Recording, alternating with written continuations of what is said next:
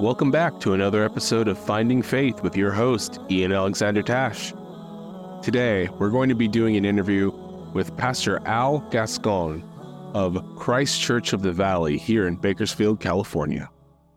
I'd like to start this episode off by telling a little story. A story about myself. It was 2018. I was going through an incredibly rough period of my life. I had been recently going through some personal crises and relational crises when I came across a random news article recommended by my iPhone's news feed.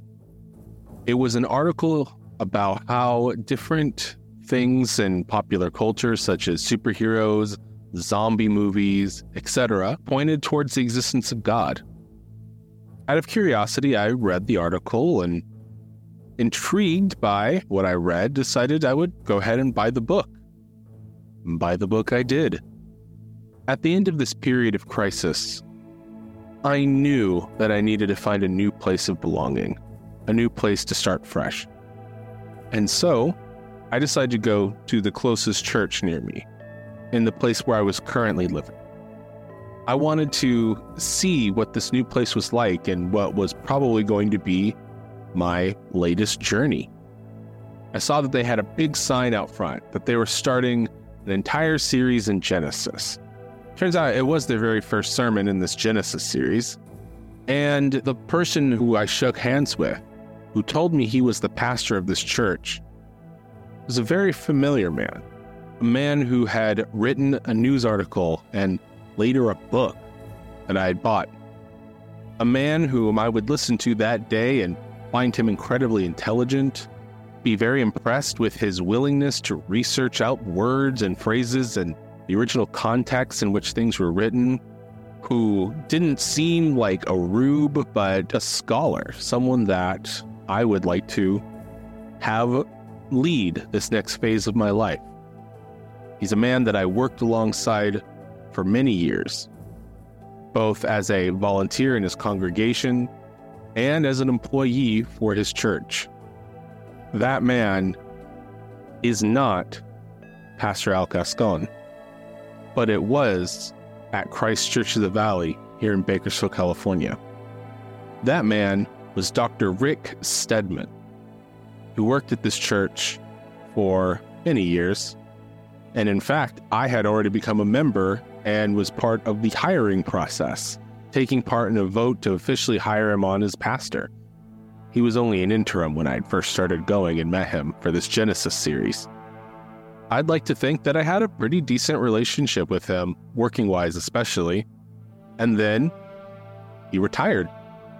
Our church was without a pastor for almost a year. We had a rotating crew of people, mostly people that already worked in the church or had some sort of ministerial role, but sometimes some guest speakers had come in as well. But ultimately, you could kind of see that there was no one person running the ship at this point. At least, not in any sort of direct way that the people could understand. We needed a new pastor. And that new pastor finally came in Pastor Al Gascon. And I overall liked his first sermon. Maybe a couple theological points I could have pressed a little bit harder on, but ultimately, though, I thought it was decent. The more he'd come around, the more it seemed like, hey, maybe this guy could be someone that our church could really benefit from. Who knows? Ultimately, our church must have thought so as well, because it offered him the position, and he was willing to accept it. We had a big old vote about it. I will admit I took place in that vote, and everyone knows my answer because it was a unanimous yes. There was not a single no in the entire body of membership in our congregation. He became our new pastor. It's been a bit of time now since he was first elected in. A year hasn't passed or anything like that. He's now more settled in than he was when we first elected him in. He wasn't even living in town at that time. But now, he and his family have integrated into Bakersfield, integrated into our church, and he's preached a few sermon series now. he's even been running a bunch of other things as well, including college ministry, a ministry that I had worked very closely in for a lot of my time there at the church. And so, ultimately, despite my relationship with this church and despite the interactions that I've had with him, I ultimately still have a somewhat fresh understanding of who he is. And so, I want to be upfront about this. This is currently my home church until I'm led somewhere else. And this man is currently my pastor, the head of organization that I used to work at. And yes, I do no longer work there at that church. I'd voluntarily stepped down from my position long before he had even been voted in. But still, I volunteer at this church still, see him all the time. I've even shared lunch with him. I want to be upfront about this. I don't want people to think that I'm propping him up or trying to get people specifically to come to the church that I currently go to. I did this interview just like I did every other interview. Whether I know the person or not, there's still a lot more I can learn. And this was ultimately about my own curiosity and to help other people who maybe don't know this person at all get a better understanding of who Al is, what his faith is like, what his congregation is like, and ultimately what he values. This is the goals that I have for every single interview that I've done. And so, ultimately, I hope that you take my interactions with Al with a grain of salt. Ultimately, think about them as you would think about anyone else that I interview. With that said, thank you again for tuning in to this episode of Finding Faith, and I hope you enjoyed the interview. My name is Pastor Al Gascon. I am the senior pastor at Christ Church of the Valley here in Bakersfield, California. Not associated with the other big CCBs around the country, but yeah, I've been in ministry for on and off for about 10 years. Everything from teaching to teen challenge to pastoral ministry. So it's not what I thought I was going to do, but that's the plan that God had for me. So. Ain't that how it be sometimes, Cliff? And yes, I know you mentioned the other CCBs, and I cannot tell you how many times I've tried to get to our churches website, and Apple or Google will think, "Oh, you mean this other church, don't you?" It's like, no, I mean the one in my city, but what did you hear? The one in Arizona? No. The one in San Dimas? No. Yeah. Not that one. Yeah.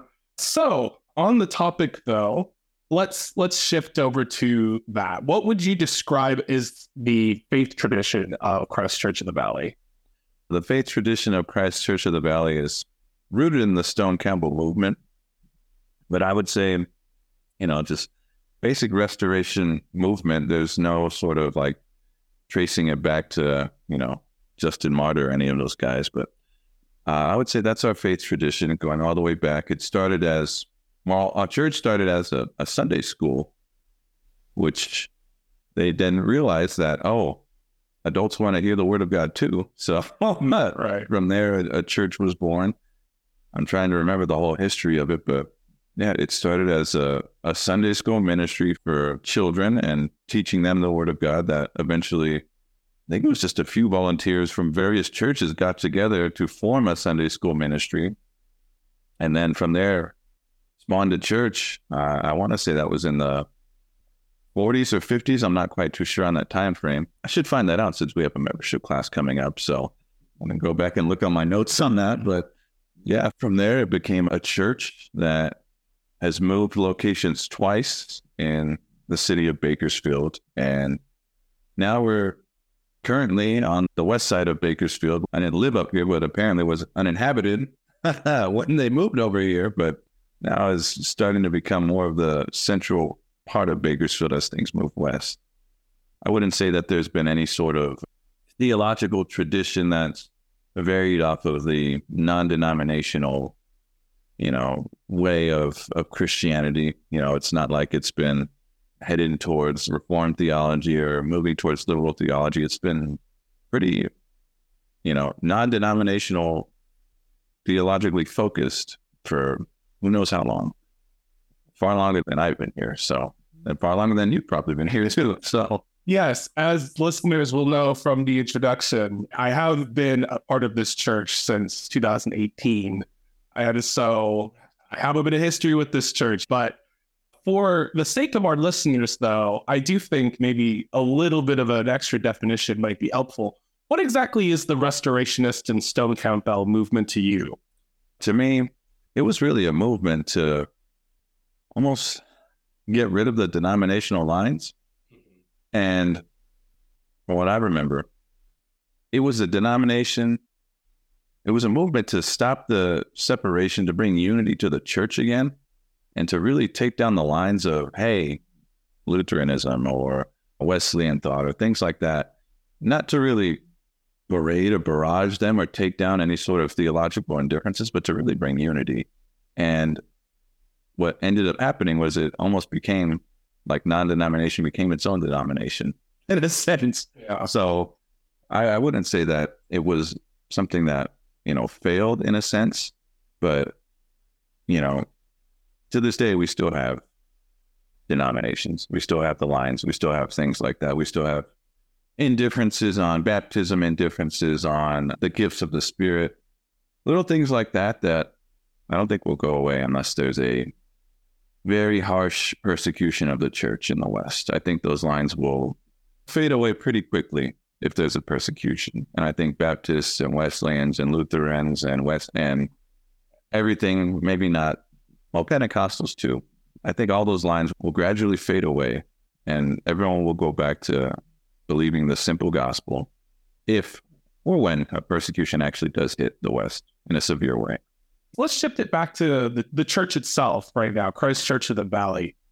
As I will have mentioned in the intro, you have started earlier this year as part of Christ Church of the Valley. And earlier, in describing the faith tradition, you told a lot of the history of this church that you've been made aware of at this time. But let's focus on the here and now and the going forward. What can you tell listeners who may be interested in either attending or at least learning more about what this church is and does? I'll phrase it in a way that, that the best way that I could possibly think to phrase it. There are no plans of my own to turn this place into a mega church, to make it all about getting butts and seats. If growth occurs, which happens at a healthy church, that's great. That's fantastic. There's no plan on this place ever becoming a grand 5,000 place amphitheater, seating 5,000 people a service or, I don't even know if our property is big enough for that, but that's not the point, but that's not the goal. If it happens, it's from God because it's not a part of the plan. What I can say is the goal for me is very simple, is to preach and teach the word of God in all integrity, to meet the needs of the people, to be their shepherd, to spend life with them, to be with them when, they're in rough spells, to sit with their loved ones when they're in the hospital, things of that nature. And everything else from there will fall into place. At least that's I don't know if you call it wishful thinking, but that's my belief, is that if the word of God is being preached, not watered down, not taken out of context, not emotionalized to tickle the ears of everyone sitting in the seats, not to exalt the people that are sitting there or to tell them that they're worthy or to tell them that they're good. But if the word of God is preached to exalt and glorify Jesus Christ, and if the needs of the people are being met, people are being loved one person at a time, that I think is my goal. And I think that is the simple way to put what I envision for this place. Everything else, we have a new building that's coming up. Hopefully that will break ground on, I think, next month, by the way. Everything that's occurring, everything else is just whipped cream and sprinkles and cherries. I just want the word of God to be preached. I want it to be preached. I want it to be taught. I want people to treasure it. I guess the ultimate goal is I want to ensure that everyone here at this church, that their name is written in and stays in the book of life, that I see them on that day. When it is the last day, the final white throne judgment, when we enter the gates of the city of heaven and I see people from the congregation there. That's the goal. I'm going to stop talking, otherwise I'll keep going. Where can people find Christ Church of the Valley? You could find it, I always say Stockdale Avenue, and I know that's wrong. Highway. Stockdale Highway. Yeah, trust me, I'm not used to saying highway when it comes to streets. They just don't, you don't see that in Southern California. Every time I see like Rosedale Highway or Stockdale Highway, like that'd be Avenue or something in Southern California. But we are on Stockdale Highway, west of Allen, a little before Renfro. That's where you could find us. The big cross streets are Stockdale Highway and Allen Road. But that's where you could find us. You can't miss it. I think we're the only church in the area. I think there is a church that's being built on the other side. I forget the name of the street, but there's another church that's being built. I think it's not going to be ready for a year or two, but west of Allen, we are the only church that's on Stockdale Highway, so you can't miss it. You can't miss the three big crosses as you're driving west. That's where you can find us. Or you can find us at ccvbak.com. How can people get involved? What services and studies are you guys doing currently? So our main days are Sundays and Wednesdays. Sundays, we have a 9 o'clock service, a 10:30 service. And for young adults, we meet at 3 p.m. here at the church. For middle school and high schoolers, we meet at 6 p.m. here. So Sunday is our main day. And then we also have a Wednesday night dinner. And Wednesday night dinner, we have our men's and women's Bible study. And myself personally, I'm also going through kind of like the basics of the faith on a Wednesday night, right after our Wednesday night dinner. I believe that starts at 6:15. But yeah, next year we'll probably go through how to read the Bible in context or something like that. I just felt like for all the new members at the church, I wanted to start up with something pretty basic for our first Wednesday night Bible study. But those are the main days. You can get involved in various ways, not just attending church. You can get involved, first of all, at the events that we have. When we have our Harvest Carnival for the students, you could get involved in, our holiday market that we have coming up that could be a vendor and you could sell some of your things. So there's many ways that you could get involved that, isn't just, attending the church.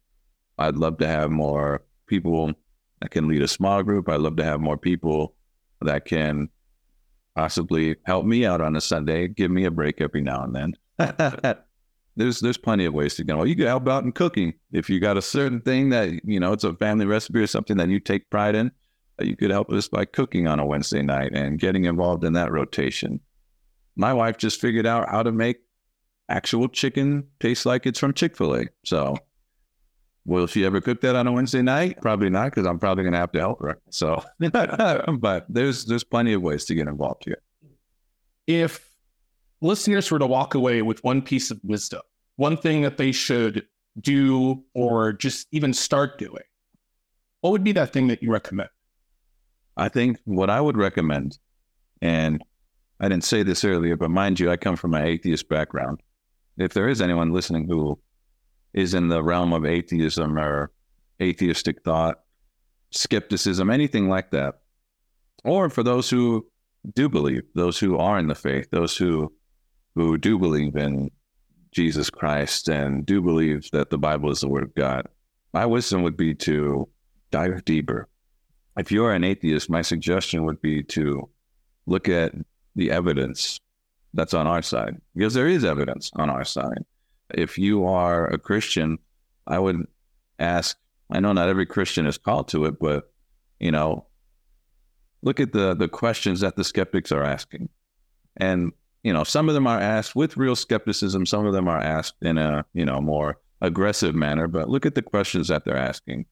Mainly because a lot of the questions that skeptics ask pretty much have answered or have been answered and have answers to them going and dating centuries back. But every single person here in the Western Hemisphere, we have a wealth of knowledge just sitting in our hands every single day, a wealth of knowledge that ironically has poured its way out even onto YouTube with various different content creators. But we have all this evidence and knowledge and wisdom to explore.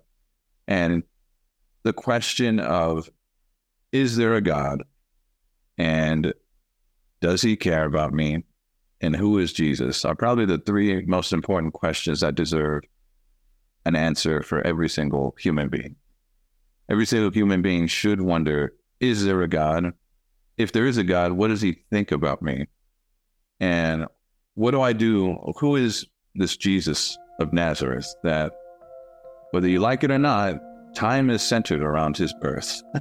Whether you want to call it, before Christ or before the Common Era, we know what before the Common Era means. Time and humanity, everything is centered around him.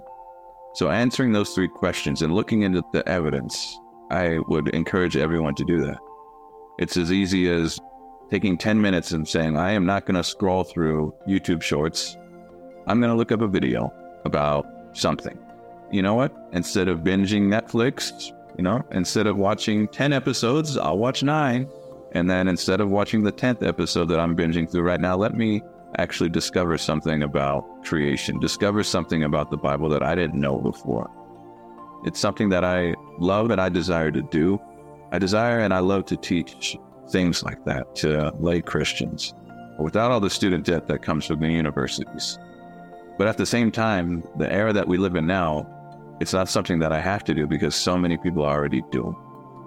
There's already so much that whoever you are that's listening, there's so much scholarship, there's so much there for you to actually explore that people on the other side of the world don't have at their fingertips, but you do. So it's almost like you, I don't want to say have the responsibility of, but you have everything that pretty much has ever been written, and you can access it with the click of a mouse or with the tap of your finger. So that would be my thing, is to go deeper, to answer those questions. And if you already believe, to look at what the skeptics are asking, mainly because, the Bible has mainly become a meme in our society today. And it's a meme until you actually study it, until you actually find the evidence, until you actually find out that a lot of, I'm not going to say every, but a lot of archaeological discoveries coincide with it. That would be my advice to anyone listening. Thank you again for tuning into this episode of Finding Faith. So, what did you think of Pastor Al? Is the restorationist movement something that interests you? Are you more willing now to look into both sides of the debates of faith in this day? Does his congregation sound like something that you'd want to be a part of? Let me know in the comments down below. What type of things would you like to hear and experience more? Feel free to leave a comment about that as well. Thank you again so much for your time, and thank you also Shu Hayashi for his donation of the microphone used during this interview process. Thank you again for tuning in. My name is Ian Alexander Tash, and I have faith that you'll be hearing from me again real soon.